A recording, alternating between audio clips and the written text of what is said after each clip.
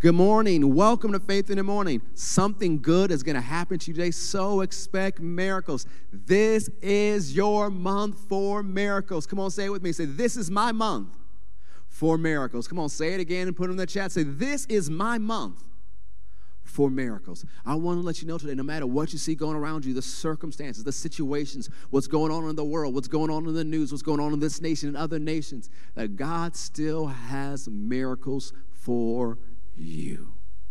Go ahead, say it out loud and put it in the chat. Say, God still has miracles for me. Come on, say it out loud and put it in the chat. If you're watching somewhere where you can put it in the chat, say, God still has miracles for me. Go with me to Mark chapter 6. I'm going to read it from the New Living Translation today. Mark chapter 6. We'll start with verse 43. Once again, welcome to Faith in the Morning.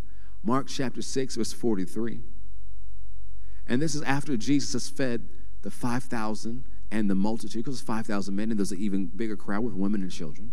And Mark chapter 6, verse 43, and afterward, the disciples picked up 12 baskets of leftover bread and fish. A total of 5,000 men and their families were fed from those loaves. Immediately after this, Jesus insisted that his disciples get back into the boat and head across the lake to Bethsaida, where he sent the people home.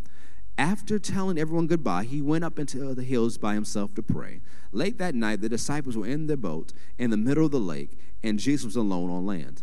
He saw that they were in serious trouble, rowing hard and struggling against the wind and the waves. About 3 o'clock in the morning, Jesus came toward them, walking on the water. He intended to go past them, but when they saw him walking on the water, they cried out in terror, thinking he was a ghost. They were all terrified when they saw him, but Jesus spoke to them at once. "Don't be afraid," he said. "Take courage, I am here." Then he climbed into the boat, and the wind stopped. They were totally amazed, for they still didn't understand the significance of the miracle of the loaves. Their hearts were too hard to take it in. I want to know today if you understand the significance of the miracles God has done for you. Because sometimes when we run into a storm, we forget what God did before. Like they just experienced a miracle feeding thousands of people. 5,000 men. That word for men means head of household. It's not just men, it's those who are the head of households. So you have multiple other people living in the house, including women and children. You got tons of people there who are fed supernaturally from a small little meal the size of a Lunchable. Fed all these people. And so they saw the miraculous provision and care of God. Yet now they get into the boat, and there's a storm, and they forget. They panic. They're terrified. They're human. They're people just like us. But notice what the scripture says. Their hearts were too hard to get in. So you need to soften your heart. And you remember the miracles of the past, of what God did before. When you keep reading here in Mark and in the other Gospels talking about when Jesus, later after he fed the 4,000 in a similar situation, they were going on a boat ride. And then Jesus was using bread as a parable. And they said, oh, he's talking about this because we forgot to take bread. And Jesus says, don't you get it yet? He says, when we had fed the 5,000, how many have left over? When we had the 4,000, how many have left over? And he said, you just have a loaf of bread? Don't you get it yet? Don't you get it yet? God has not brought you this far to leave you. You might not say, well, he didn't feed me 5,000 people, but he took care of you in the past. You have a story about how he did miracles for you in the past. You have stories how he did miracles on top of that.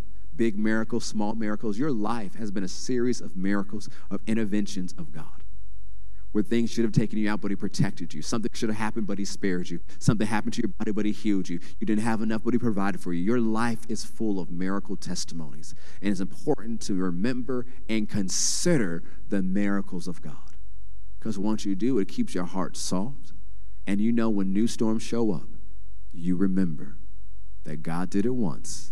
He can do it again. That's what I'll remind you of today. No matter what you're facing, no matter what's going on in the world, if God did it once, he can do it again. If he provided it once, he can do it again. And not only can he will do it. This is your day. This is your month for miracles. And know something good is going to happen to you today, so expect miracles. Have a great day. If you haven't already, subscribe to us on YouTube, Apple Podcasts, or Spotify. God bless.